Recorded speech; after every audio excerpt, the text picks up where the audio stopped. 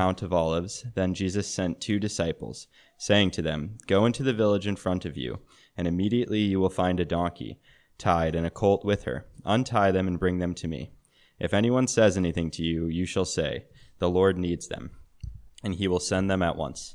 This took place to fulfill what was spoken by the prophet, saying, "Say to the daughter of Zion, Behold, your king is coming to you, humble and mounted on a donkey, on a colt, the foal of a beast of burden." The disciples went and did as Jesus had directed them.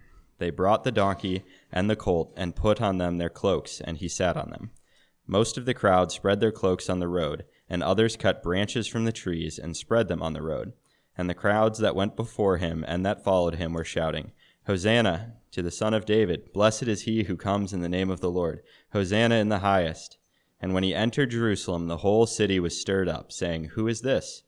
In the crowds they said, "This is the prophet Jesus from Nazareth of Galilee." The word, the grass withers and the flowers fade. The word of our God stands forever.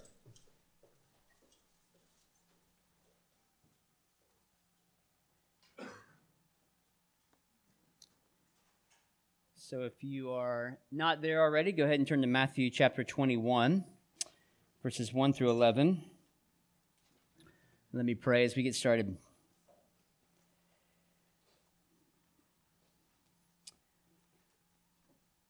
Our God in heaven, you are worthy. You are worthy of every praise that we can offer to you this morning and throughout our lives.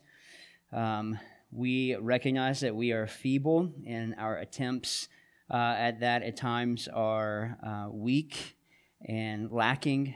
And so, God, we praise you that you are a God who meets us in those times of lacking and weakness. So, God, now I pray as we begin this week of Holy Week with the passage of our King's arrival, that we would be reminded of the great victory that we have through Christ and in Christ. And it's in his name that we pray. Amen. So I was moved by what the senior pastor, Chad Shrugs of Covenant Pres in Nashville, said this week, the day after his 9-year-old daughter was shot and killed. And it's just one sentence, really short, really appropriate. He says, "Through tears we trust that she is in the arms of Jesus, who will raise her to life once again." Now that's a resurrection hope. That's a man who believes that because Jesus rose from the dead, his little girl would be raised as well. And furthermore, he believes his king, Jesus, is coming again to wipe away every tear from every eye and to banish evil forever. And in light of this, Palm Sunday, which is what we're remembering today, is to be a day of great rejoicing because it reminds us that our King has come. And the idea of a king that has come and has conquered our 3 great enemies, which are Satan, sin, and death, should be a comfort to us because we know the end of the story. We know that the hope of Easter Sunday is coming, and that hope reminds us that our King will return, and when he returns, he will make all things new again. And so we get a foretaste of what that sort of entry will look like in today's text in an earthly sense. And thinking about the cultural context in which the people were in when Jesus came into the city of Jerusalem that day, their excitement was built upon this kind of innate desire to see justice invoked in their day. And they believed that Jesus was the man that would start such a movement, that he was the one who could accomplish this. And this is not a wrong expectation to have. They were being mistreated. They were suffering injustice, and it's understandable for them to think like this. But it was a misplaced expectation they had in Jesus to relieve them of such hardship. A real misunderstanding of what Jesus had come to do. So they interpreted redemption as deliverance from a foreign oppressor, someone outside themselves, when Jesus came to redeem us from ourselves. The oppressor is within us, not outside of us. So he came to rescue you from a far greater oppressor, and that is your own heart. And so Palm Sunday marks the beginning of the acts that work this out for us.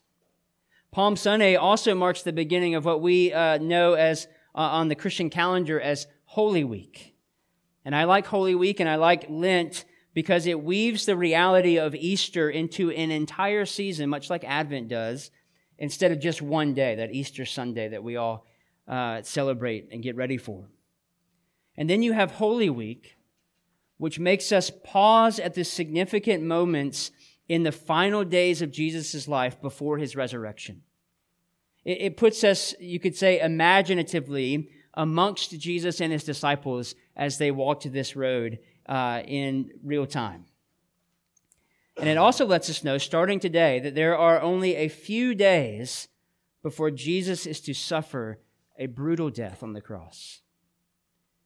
So there's a lot of hope in each of these movements during Holy Week, because every one of them shows us Christ's passion for the will of his heavenly Father as he moves closer to the cross to die for sinful humanity.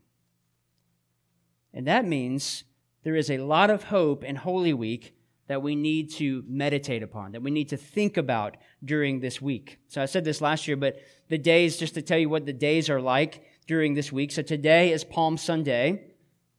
This is Jesus entering triumphantly into Jerusalem, like Wyatt just read for us. Monday and Tuesday are Holy Monday and Holy Tuesday.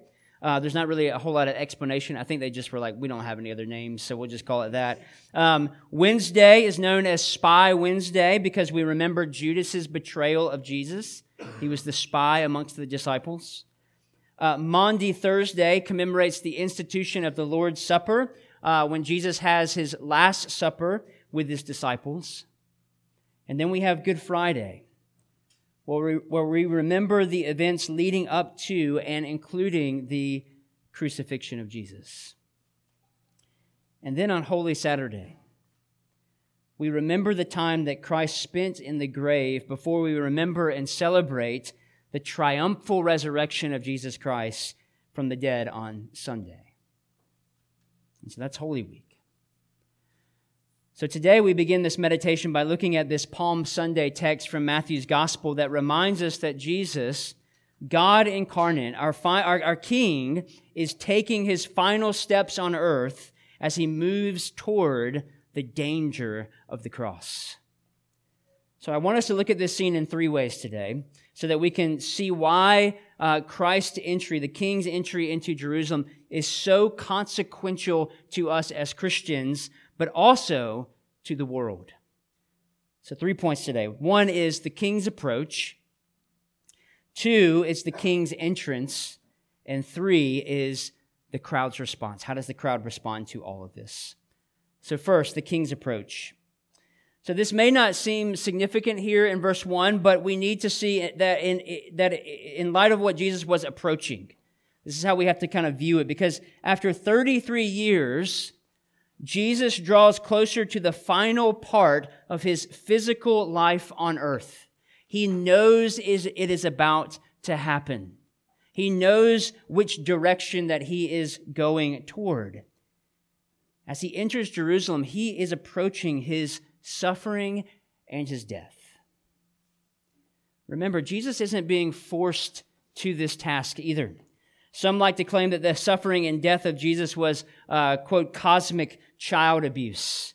That for some reason they believe that God gets some sort of joy out of killing his son. Author Stephen Chalk is one of those who teaches this. In his book, The Lost Message of Jesus, he writes, just so you know, there is no lost message of Jesus, okay? You have it in your Bible. It's right there. It's not lost. But he says this in his book. A vengeful father punishing his son for an offense he has not even committed. Understandably, both people inside and outside of the church have found this twisted version of events morally dubious and a huge barrier to faith. Deeper than that, however, is that such a concept stands in total contradiction to the statement, God is love. But this we know to be a ridiculous claim.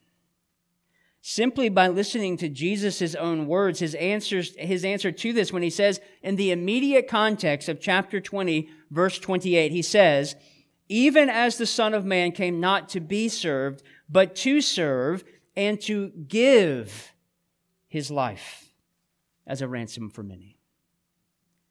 And then even more explicitly in John's Gospel, chapter 10, he says, for this reason the Father loves me, because I lay down my life that I may take it up again. No one takes it from me, but I lay it down on my own accord. I have authority to lay it down, and I have authority to take it up again. This charge I have received from my Father.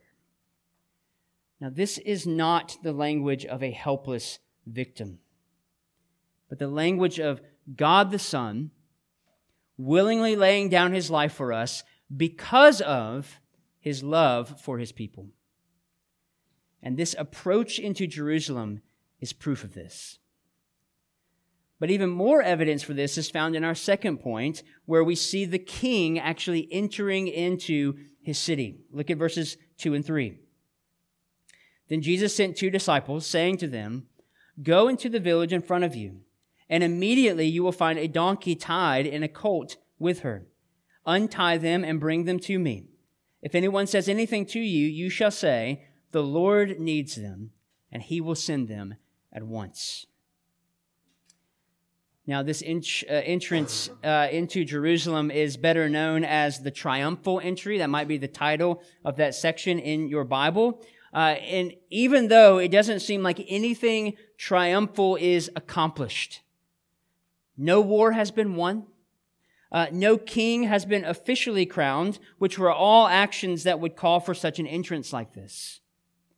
Yet Jesus' entrance into Jerusalem was pregnant with these 2 actions. He would be triumphant over his enemies. He would be crowned king, but not in a way many would think he would. And that all begins with his entrance here into Jerusalem. So when an earthly king would return to his kingdom after a great military victory, he would come thundering in on his great war horse, usually marching in at the head of his troops who have just conquered their enemies on behalf of their kingdom. But in contrast to this, Jesus enters Jerusalem on a donkey. And this doesn't strike our hearts as a great and triumphant entry of a king. It's sort of underwhelming. I mean, the people following him into Jerusalem is this ragtag bunch of people, not a great and conquering army. So there must be something more to this, right? In 1 Corinthians 15, Paul tells us that Jesus died in accordance with the Scriptures. And that he rose again in accordance with the Scriptures. Paul is saying Jesus did all of these things in accordance with what the Bible teaches us. They didn't have the New Testament at that time. They had the Old Testament, what we know as the Old Testament. That was their Bible. So Paul is saying Jesus died in accordance with what the Old Testament texts tell us about Jesus. He did exactly what it says. And so here in our text, we can say that Jesus rode into Jerusalem on a donkey in accordance with the Scriptures. And because this is happening in accordance with the Scriptures, it is the reason we can say that Jesus' unusual entrance is actually very significant.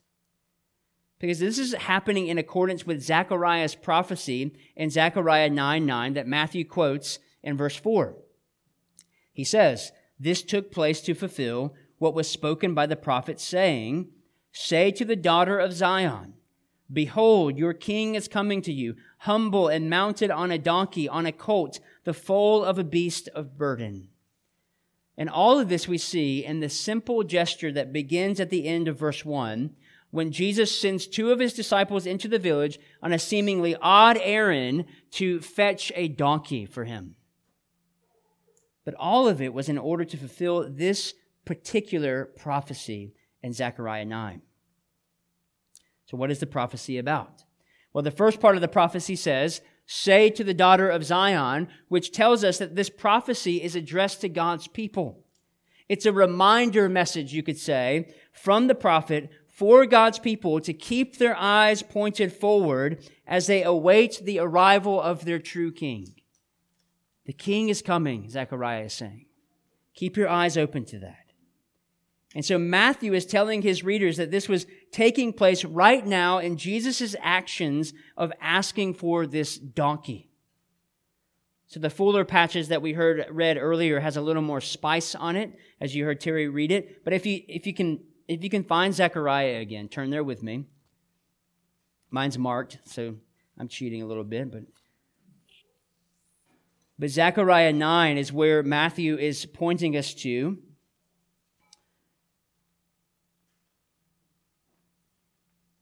Zechariah 9:9 says this. It says, "Rejoice greatly, O daughter of Zion. Shout aloud, O daughter of Jerusalem. Behold, your king is coming to you. Righteous and having salvation is he, humble and mounted on a donkey, on a colt, the foal of a donkey." So here's this beatific proclamation from 500 years before being fulfilled in the midst of the people of God in real time. Here is that king on a donkey. He's here. So a couple of things that Matthew mentions from Zechariah's prophecy that need to be highlighted here. One is your king is coming to you. Whose king is coming?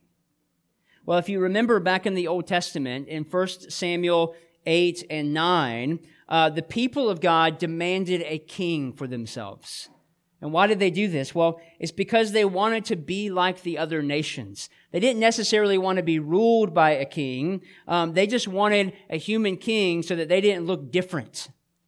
They didn't look set apart. They didn't look weird. So in wanting a human king, they reject God as their true king. And now here in our text, Matthew is telling us that God's people's true king is coming to them. The king that they have always desired, the king that they have always wanted, the king that they have always kind of longed for is coming to them. So essentially saying, remember when your ancestors wanted a king? Well, here he is. The true David's here. The true Solomon is here. The true king of God's people that they didn't know they already had is here. So I wonder this morning, what kind of king are you presently looking for? Because we all have something that is ruling us, right? And some of us in this room are looking for something that we can have rule us, that we can have hope in. What kind of king are you presently longing for? Is it in a celebrity? Or your own celebrity? It could be that too, with Instagram and everything. Is it in your husband or wife? Are they king for you? Or in your hope for a husband or wife? Is it in health or a long life? Is it maybe in the perfect plan for your life? If all of these things line up, then we will be happy. Then we will be comfortable. But whatever or whoever it is, it will always come up short. It will always leave you wanting. Some of you right now are feeling that feeling of wanting right now. Your king or whatever you have set up in your life as your king has disappointed you once again. And so you're wanting. But let me just say that the true king, King Jesus, will never leave you wanting. He'll never do that to you. Jesus is the only one who can say and does say, "Come to me, all who are heavy laden, and I will give you rest. My yoke is easy, and my burden is light."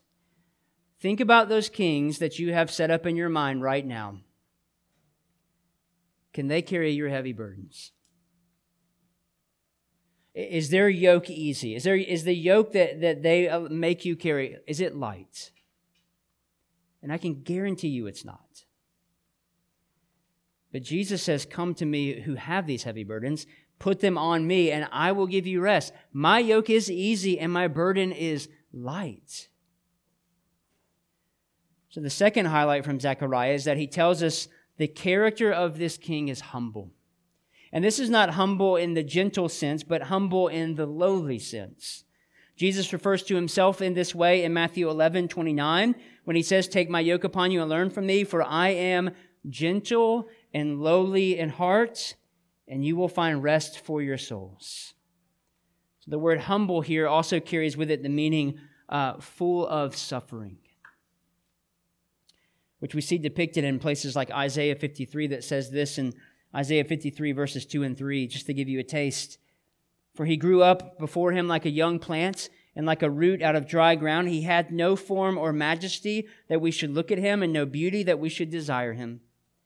He was despised and rejected by men, a man of sorrows and acquainted with grief, and as one from whom men hide their faces, he was despised, and we esteemed him not." So this is not the picture of a king that we have in mind, is it? Not someone many would want to follow. A king is supposed to demonstrate strength and power, and at some level, some sort of intimidation, fear. Yet the king that Zechariah described is a king who will suffer, be humiliated, and die. And the way we can tell this is by the action that Jesus takes at the end of verse 7. The way that we can tell that this is what that Jesus is the one that Zechariah is speaking about is what happens for us in verse 7 when Matthew tells us he sat down on their cloaks. It's much like what we hear in Hebrews chapter 10, verse 12. When Jesus had offered for all time a single sacrifice for sins, the author of Hebrews tells us he sat down. And in this sitting, he is declaring himself the humble king. In his sitting, Jesus fulfills the prophecy of Zechariah 9. Now, if you are not a Christian, here is a reason that you should begin to investigate Christianity more seriously today. A prophecy made 500 years prior is being fulfilled by this man, Jesus. And that should at least pique your curiosity into who this man was. That should be, at the least, tell you that Jesus is more than just a mere man or a great moral teacher. This is the same argument that the Apostle Paul kind of uses in Acts chapter 26 when he is speaking to the king. He is speaking to King Agrippa about the gospel message. And he says this. They thought Paul was crazy. So Paul begins, "I am not out of my mind, most excellent Festus, but I am speaking true and rational words." True and rational words. "For the king knows about these things, and to him I speak boldly. For I am persuaded that none of these things has escaped his notice," meaning the everything about Jesus, his death and resurrection. "None of these things have escaped your notice. For I am persuaded, for this has not been done in a corner." This was not a quiet action that took place when Jesus died and was resurrected. "King Agrippa," Paul asks, "do you believe the prophets? I know that you believe." So Paul here appeals to the scriptures. He appeals to the prophets to prove that the words he's speaking about Jesus are true and rational, meaning they make sense.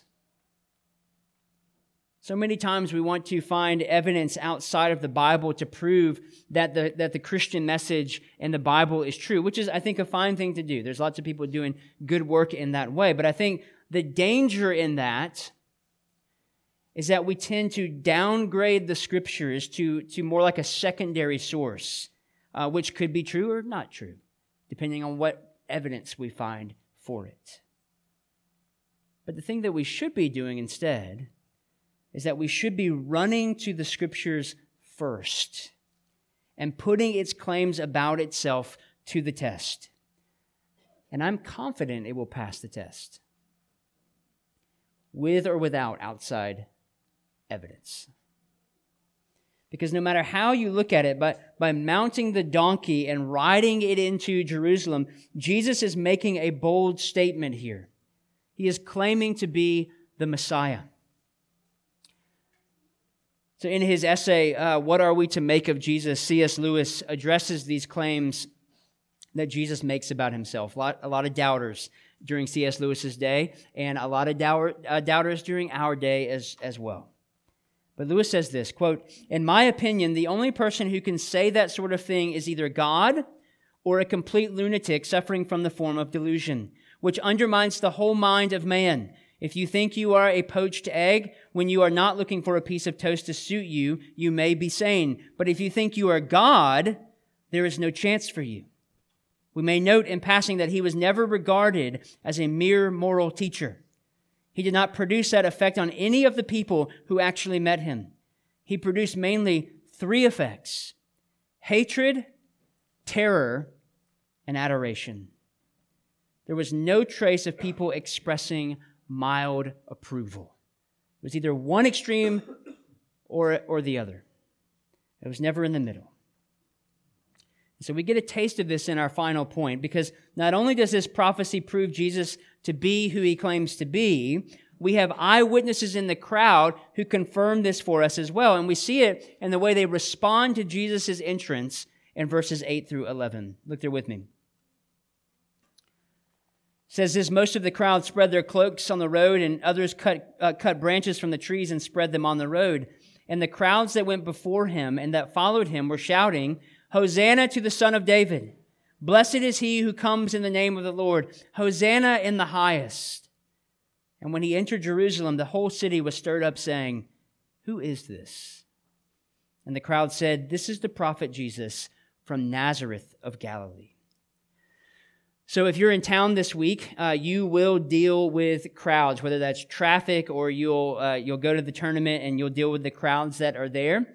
But if you do go to the tournaments, you will see the crowds that move around like a roving band in unison as they follow their favorite golfer.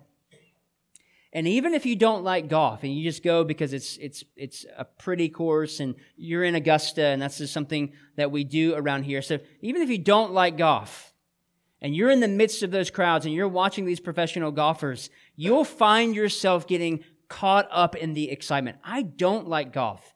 And when I go to the Masters, I find one person, I just root for that person. And I don't even know who it is. But you will get caught up in the excitement, so much so that you might do that. You might cheer for a golfer. You're just going to pick the guy with the mullet because he looks cool. And then you're going to dedicate your life to the sport in that moment. This is so exciting. I love golf because of the excitement of the crowds. And we have a similar situation happening here in the text. You already had a crowd that was following Jesus, and now he enters into a major city where word about him has already arrived. Even before he got there, there are people who know about Jesus, and they know that he's coming. So essentially what you have are 2 crowds converging into the same place. Matthew says the crowds that went before him and the crowds that followed him. So they are converging in the same place. And these crowds did a few things that tell us that they at least understood partly who Jesus was and what he was doing. So the first reaction is the laying down of their cloaks and palm branches on the road before Jesus. So essentially rolling out the red carpet for him.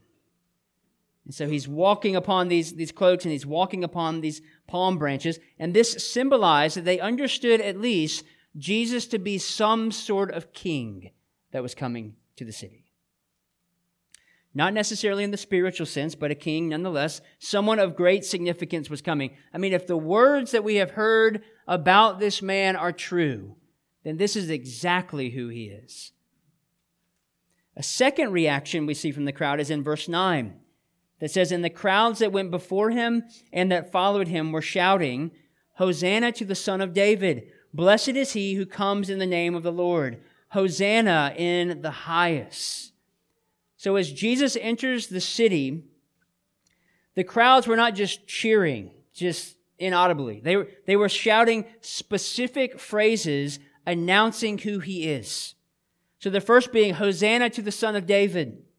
So Matthew, to communicate the messianic significance, uses this title for Jesus in chapter 1, verse 1, when he introduces his gospel. He wants us to remember back to the beginning of the gospel when he says that when he writes the book of the genealogy of Jesus Christ, the son of David, the son of Abraham. So in the previous chapter, Matthew tells his readers that the two blind men who Jesus heals, uses this title for him as well, when they cry out in their blindness, "Have mercy on us, Son of David." They understood the messianic significance and believed what they've heard concerning Jesus. And the crowd in Jerusalem used the exact same title, meaning they also understood in some small way the messianic significance of Jesus. They are proclaiming that this is no mere man, and they confirm this by following these words up with, "Blessed is he who comes in the name of the Lord." So occasionally, I'll send one of my older kids to give some words of wisdom and reprimand to their younger siblings. I'm sending them in my name, so go tell your brother or go tell your sister, this is what I've said, this is what I've decreed for them in their life at this moment, in the name of their father. So the one hearing the words from their sibling, this is what I'm hoping will happen, hearing the words from their sibling needs to imagine that I am saying them to them through their brother or sister. Because I have something to communicate to them. I have something that I want to set forward. I have a purpose for them. Because to come in the name of anyone was to come in some sense representing that person and to come in order to set that person's purposes forward. And here we have the crowds announcing that Jesus comes in the name of the Lord, which means that Jesus comes to set the purposes of God forward. And those purposes are what Jesus has been proclaiming his entire life. He's not just doing it now. Matthew records Jesus' own words in chapter 16, 17, and 20 when he foretells his death and resurrection. He says this over and over again, "See, we are going up to Jerusalem, and the Son of Man will be delivered over to the chief priests and scribes, and they will condemn him to death and deliver him over to the Gentiles to be mocked and flogged and crucified, and he will be raised on the third day. And this he will do because of your sins and mine." And this is why he is Hosanna in the highest. No one else could accomplish such a task that would reach all the way to heaven. And yet what Jesus is about to do does just that. Reaches all the way to heaven. Then in verse 10 it says that when he entered Jerusalem, the whole city was stirred up, which literally means the whole city was quaking, like an earthquake. The excitement over Jesus was such that it shook the entire city. So much so that the question had to be asked. I love how it's just asked in the midst of all of this. Who is this? Who is this? Who is this man that's causing such a stir? Who is this man that is garnering this following of people who are shouting his name and saying that he is from the Lord, saying that he is the Messiah? Who is this? It's essentially what the question C.S. Lewis used to title his essay that I read from earlier, which is, what are we to make of Jesus Christ? What are we to make of him?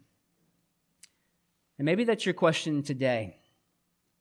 Who is this man that still provokes such excitement and even controversy a couple thousand years after all of this has happened?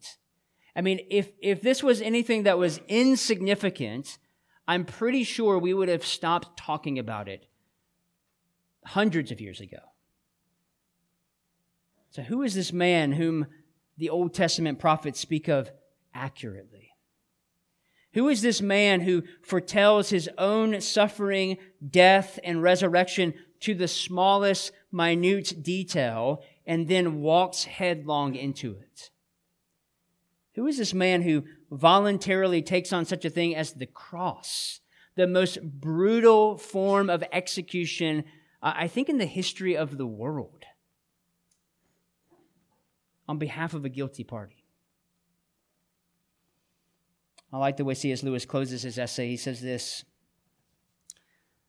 "So what are we to make of Christ? There is no question of what we can make of him. It is entirely a question of what he intends to make of us. You must accept or reject the story. There's no in between. You either love Jesus or you hate Jesus." So the question I want to leave you to ponder this Holy Week is this: do you accept him or do you reject him? Let's pray.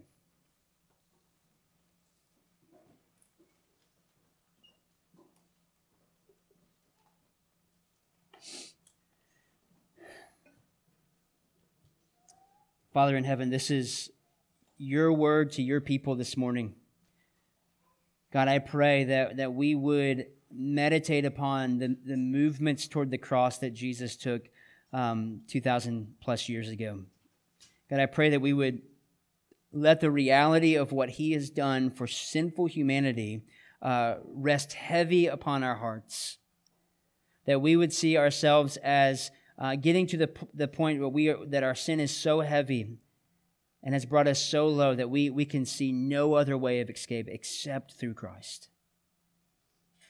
I mean, your word tells us that the only way to a relationship with you is through Christ. There is no other way.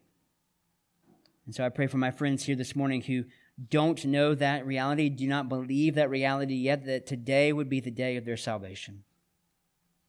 That they would believe upon Christ and be saved. God, I pray for my brothers and sisters here this morning. I pray that the reality of Jesus' life, death, and resurrection would weigh heavy upon their heart this week. That they would be reminded anew and afresh of this great gospel message. That we would be again swept up in it and be changed by it. We pray all of this in the name of Christ. Amen.